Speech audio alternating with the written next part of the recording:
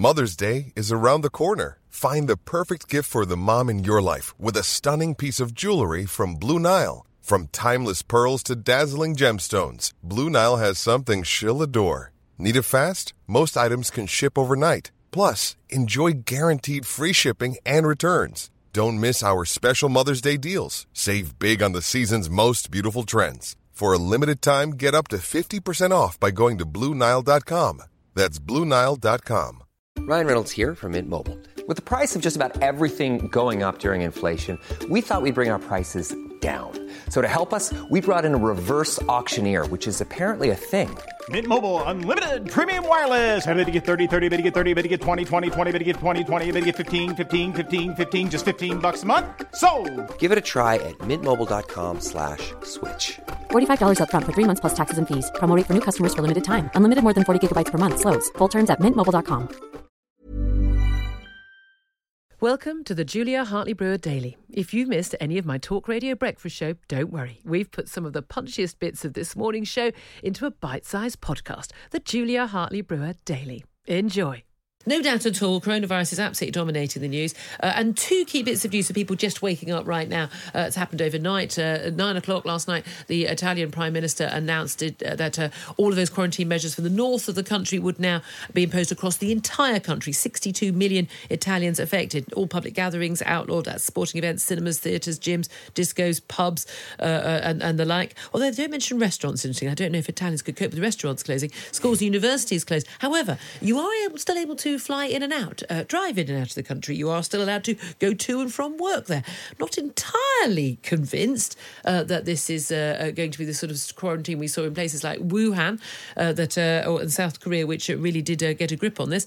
But also developments here, and this is the advice we've had from the Chief Medical Officer and the Chief Science Officer standing alongside the Prime Minister in a press conference yesterday, that in a very short space of time, we are going to see people, if they do have a small fever, if they do have some sort of cough or respiratory problem, they are going to be asked to stay at home, to self-isolate for a week.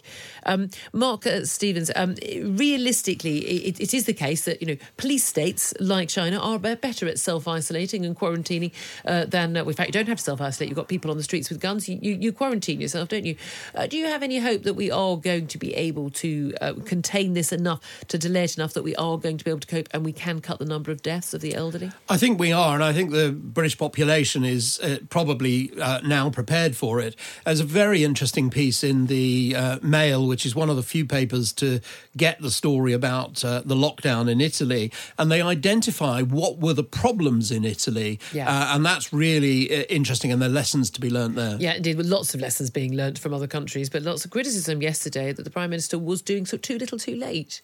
Yeah, but on the other hand, you can say the government's done a good job, and it's not often I say that the government's done a good job on almost anything. Also, they are acting on the Chief Medical Officer and the Chief Science Officer saying you can't be asking people to quarantine now when there isn't a crisis, because people won't stay quarantined, and then when you ask them to stay quarantined when there is a problem, they won't do it. No, absolutely, and as Mark said, I do think the British people are prepared for this. I think small businesses are ready to press the button and have people working from home, and all of these different measures that they can individually take. So hopefully we could be optimistic about the reaction. Not everybody can work from home. This is one of the key things here. Well, let's talk to our first guest on this. We're going to be talking to a correspondent in Italy in just a couple of moments. First up, let's talk to Stephen Dorrell, who's the former NHS Confederation Chair and former Health Secretary for the Conservatives, of course. Good morning to you. Morning, Julia. What do you make of criticisms? I mean, it's come from all quarters. Rory Stewart, for instance, former, a year ago, a Tory cabinet minister and now a mayoral candidate in London, claiming that the government isn't doing enough and isn't doing the right thing and not learning the lessons from other countries by quarantining much sooner and having a lockdown much sooner. And yet we've got the Chief Medical Officer and Chief Science Officer giving advice that we shouldn't do that yet. What do you make of that, given your experience as former Health Secretary? Well, the answer is that I'm firmly on the side of being guided by science. The truth is that there are this epidemic is in different stages in different parts of the world, and I think it's essential, actually, that policy in reacting to it is guided by two principles. First, believe the science, believe the evidence, and second, explain what you're doing. And although I think the government was somewhat slow off the mark, I think it is now actually observing both of those principles really very well. I think that it's clear what the advice is that's coming to ministers, coming from the Chief Medical Officer, the Chief Scientific Officer. They're giving that advice in public. If there are scientists who disagree with what they're saying on scientific grounds, they can disagree with it. I haven't heard of any major disagreement. And then the government are taking responsibility for putting in place actions that are based on that science. Yes, I mean, one would argue there's not much point having a chief medical officer or a chief science officer if you're not going to listen to what they have to say. And yet, if all you're going to do is read the papers and say, well, whatever they're doing in Italy, we're going to do that. Yes.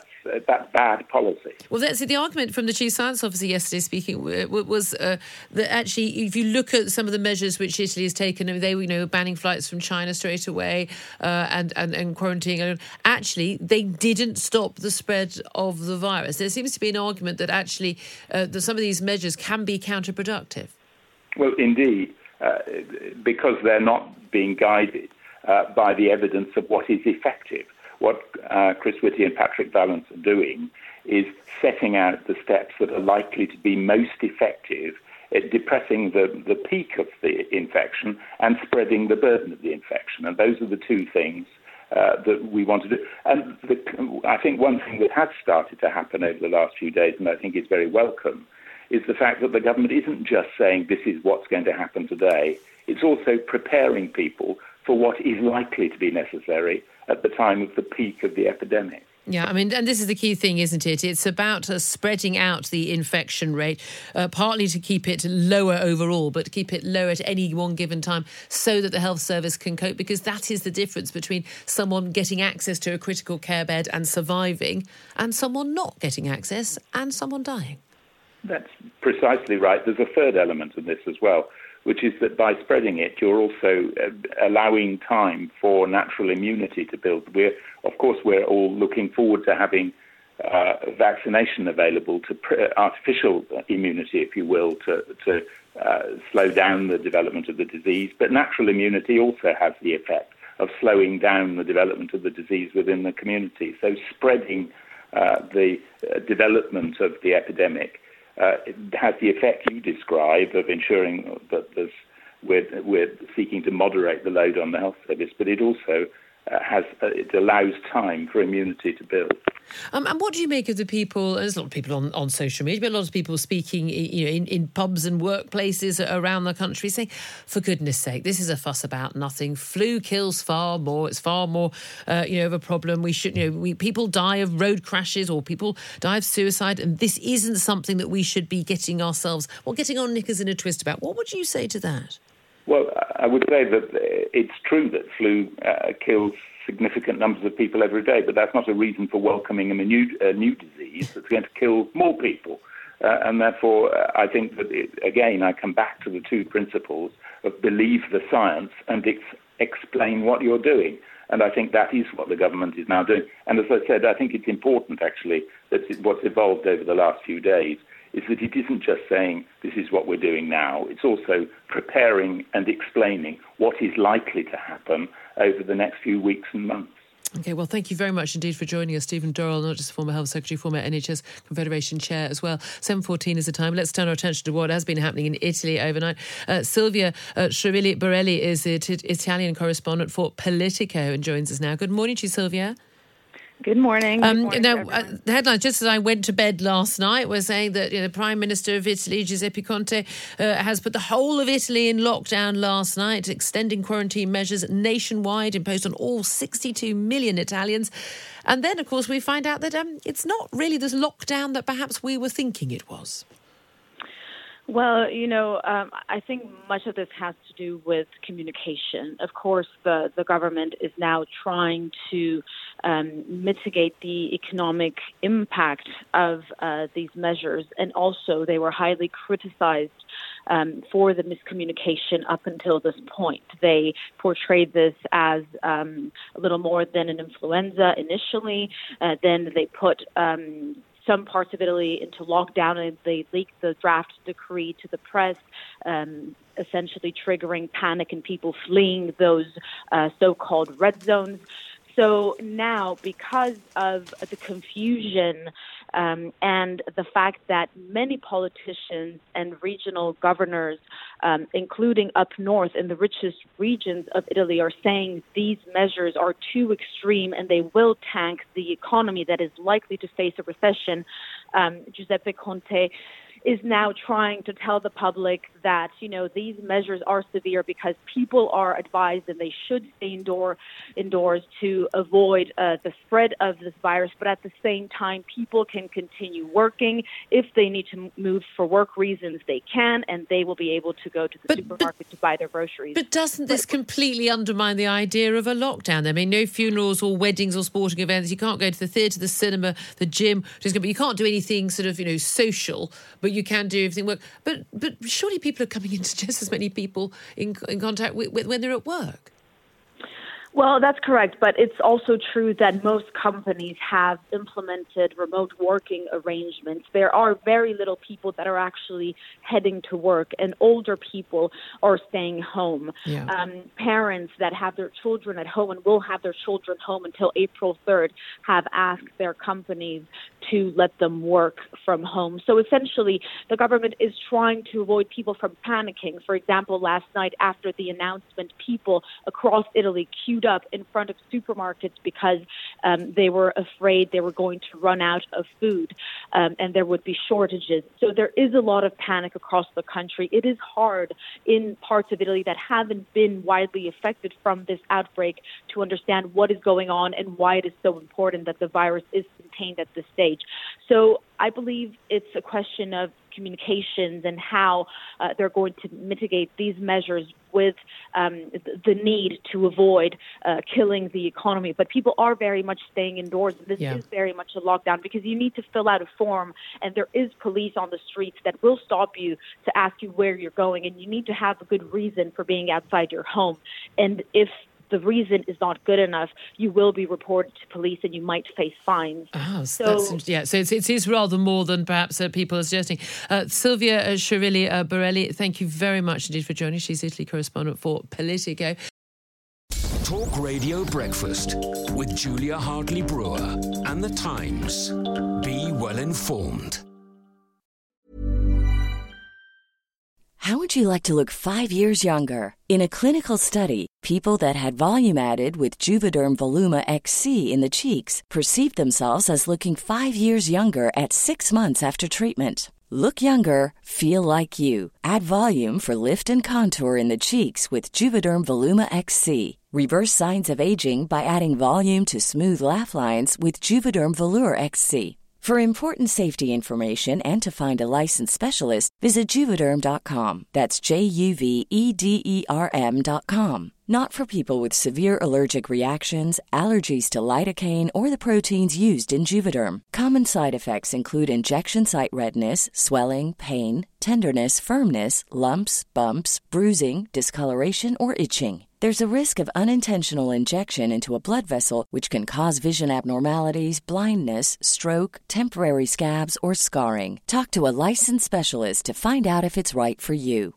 Ready to pop the question? The jewelers at BlueNile.com have got sparkle down to a science with beautiful lab-grown diamonds worthy of your most brilliant moments. Their lab-grown diamonds are independently graded and guaranteed identical to natural diamonds, and they're ready to ship to your door. Go to BlueNile.com and use promo code LISTEN to get $50 off your purchase of $500 or more. That's code LISTEN at BlueNile.com for $50 off. BlueNile.com, code LISTEN. When your skin feels nourished and glows, you radiate confidence. Osea makes giving your skin a glow-up easy with their clean, clinically proven Mega Moisture Duo. This seaweed-powered duo features 2 of Osea's best sellers, Undaria Algae Body Oil and Undaria Collagen Body Lotion. Glow from the inside out. Get 10% off your first order with code GLOW at OseaMalibu.com. That's OSEA Malibu.com, code GLOW.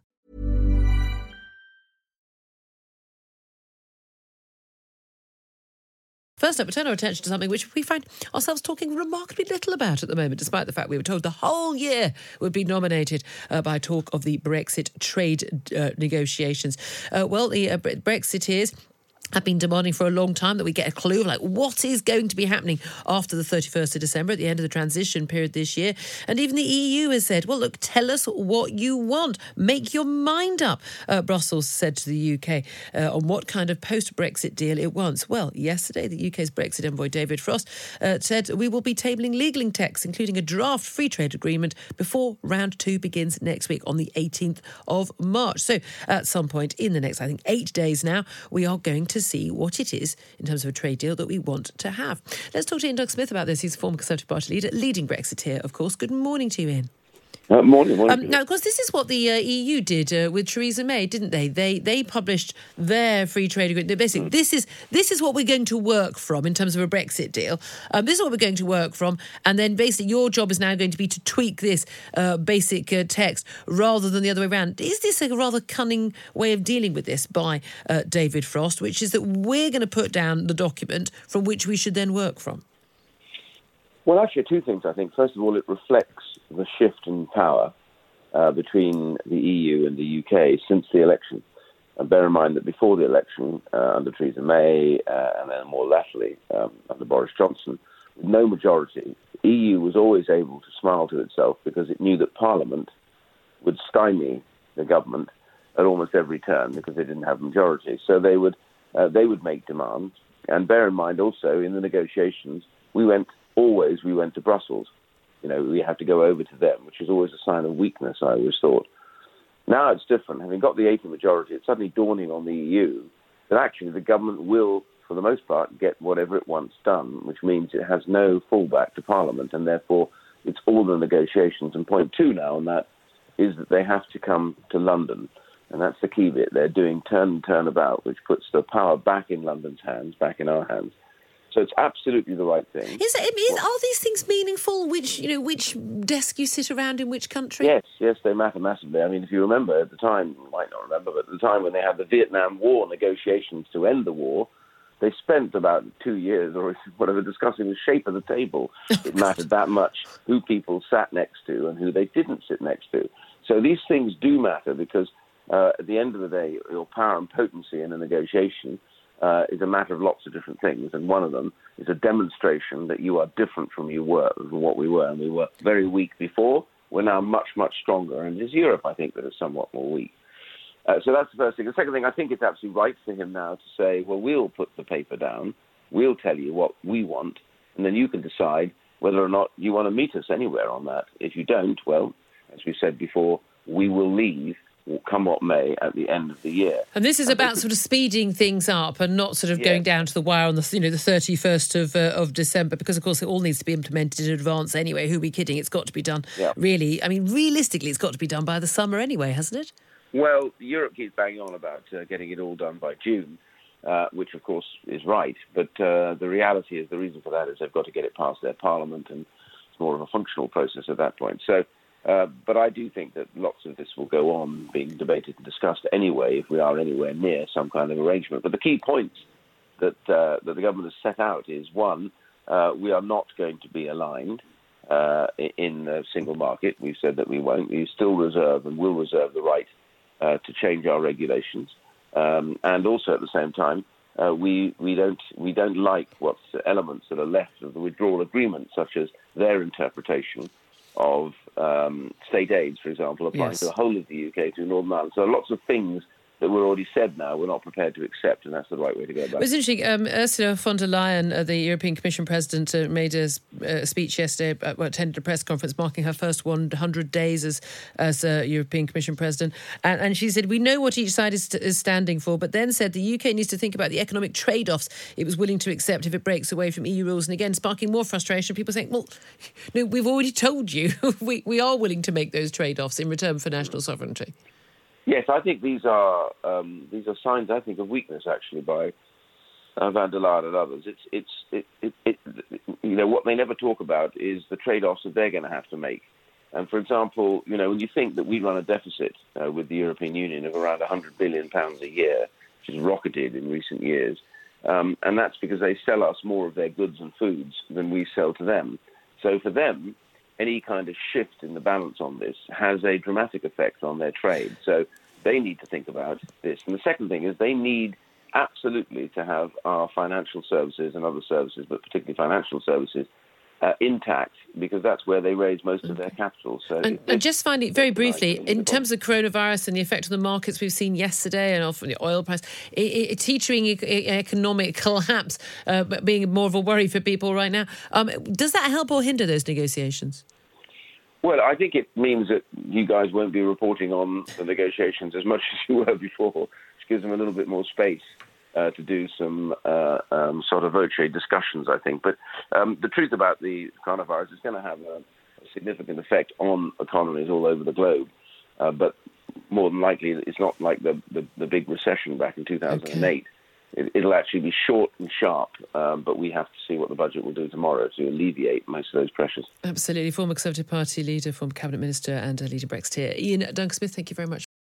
Talk Radio Breakfast with Julia Hartley-Brewer and The Times. Know your times. Let's turn our attention back to a story that emerged in the front page of The Times yesterday. Trevor Phillips, the anti-racism veteran, and this is a man who's campaigned for decades to tackle racism in this country. He's also the very first chair of the Commission of Human Rights, Equality and Human Rights Commission. He is now facing being expelled from the Labour Party. He's been suspended from the Labour Party over claims of Islamophobia. It's pointed out that actually the three senior party figures vying for the leadership of the Labour Party yesterday were remarkably quiet about the suspension of Trevor Phillips over these claims of Islamophobia. Let's talk about this with Dan Hodges. He's a columnist for the Mail on Sunday and was for many years a Labour Party activist. Good morning to you, Dan. Morning. I have to say, when I saw the initial tweets before I saw the front page of The Times yesterday, that of all people in the world, Trevor Phillips, someone I've known for many years, was being suspended from the Labour Party over Islamophobia, I thought it must be a hoax. But no, they really are that crazy.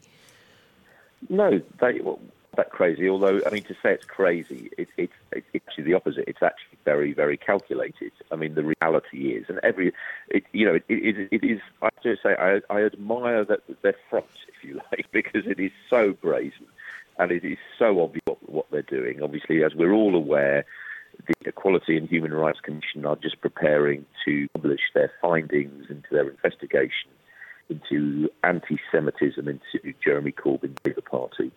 And as a result, Jeremy Corbyn's allies, to try and sort of deflect from that or water it down or water down the impact, have decided to throw the former head of the EHRC out of the Labour Party or suspend him from the Labour Party. You think this is about sort of undermining the Equality and Human Rights Commission, saying, well, look, one of their former chairs is a racist? Yeah, that's exactly what it is. I mean, that is precisely why they've done it, because one of the things that the people haven't really picked up on, obviously Trevor Phillips was sent a letter explaining the reasons for his suspension. And the rationale for his suspension is, I mean, it's in black and white, everybody can read it, is apparently his publication of a pamphlet back in 2016, 4 years ago. I mean, it's not. They're not even, to be fair to them, they're not even pretending, to be honest. I mean, it's very, very obvious why this has been done. Well, what's interesting, of course, the things that he's being pulled up on are things, you say, often dating back a number of years, but also they aren't sort of, silly retweets or casual off-the-cuff remarks. These are often articles. They're a documentary that he made for national television about certain issues. And he's tackled some very important, very difficult issues that other people tread very lightly around. And he has actually been brave enough, and I do think, and he's said to me in the past, there's an element where he can say things because of his not only his own ethnicity, but also because of his own track record, which other people perhaps can't. But some of the things he said, his public statements about, for instance, the grooming gangs and the fact that the vast majority of those grooming gangs cases in Rotherham and elsewhere we've seen are Pakistani Muslim men sexually abusing children, and why action wasn't taken, and why are we not talking about, why is it this particular group of men involved in this particular crime, which seems to me to be, he's stating facts, proven facts in terms of, the full, inquiries and court cases subsequent to all of these abusive cases. But also he's asking questions, and yet he's being accused of Islamophobia. And this is where we get into this very difficult word, Islamophobia, where it can mean any criticism of anyone who's Muslim or any Muslim practice or of anyone, as opposed to what I would understand as anti-Muslim bigotry, which is clearly unacceptable, questioning some of the tenets of a religion or some of the people who and again, some of the people who follow that religion, a small minority of those people, is not Islamophobic. But I mean, let's even call the argument from the other side. Let's say, for the sake of argument, that what the Labour Party is alleging is true. Let's say, for example, that there is a case to honour, and that Trevor Phillips, the comments and the documentary and the pamphlet, that in those documents and that documentary, Trevor Phillips was saying racist, Islamophobic things. That begs the question, well, why is the Labour Party allowed him to remain a member for the last 4 years? It also then begs the question, fine, if you're going to have a zero-tolerance approach to racism within the Labour Party, if anybody who faces accusations of racism has to be suspended whilst those accusations are investigated, fine. But then why hasn't Jeremy Corbyn suspended from the Labour Party, given the myriad allegations that have been made against him in relation to anti-Semitism? Thanks for listening to the Julia Hartley-Brewer Daily. If you liked what you heard, please subscribe and give me a good review. And don't forget to catch me on the Talk Radio Breakfast Show every weekday from 6:30 until 10. Cool fact, a crocodile can't stick out its tongue. Also, you can get health insurance for a month or just under a year in some states. United Healthcare short-term insurance plans, underwritten by Golden Rule Insurance Company, offer flexible, budget-friendly coverage for you. Learn more at UH1.com. Planning for your next trip? Elevate your travel style with Quince. Quince has all the jet-setting essentials you'll want for your next getaway, like European linen, premium luggage options, buttery soft Italian leather bags, and so much more. And it's all priced at 50 to 80% less than similar brands. Plus, Quince only works with factories that use safe and ethical manufacturing practices. Pack your bags with high-quality essentials you'll be wearing for vacations to come with Quince. Go to quince.com/trip for free shipping and 365-day returns.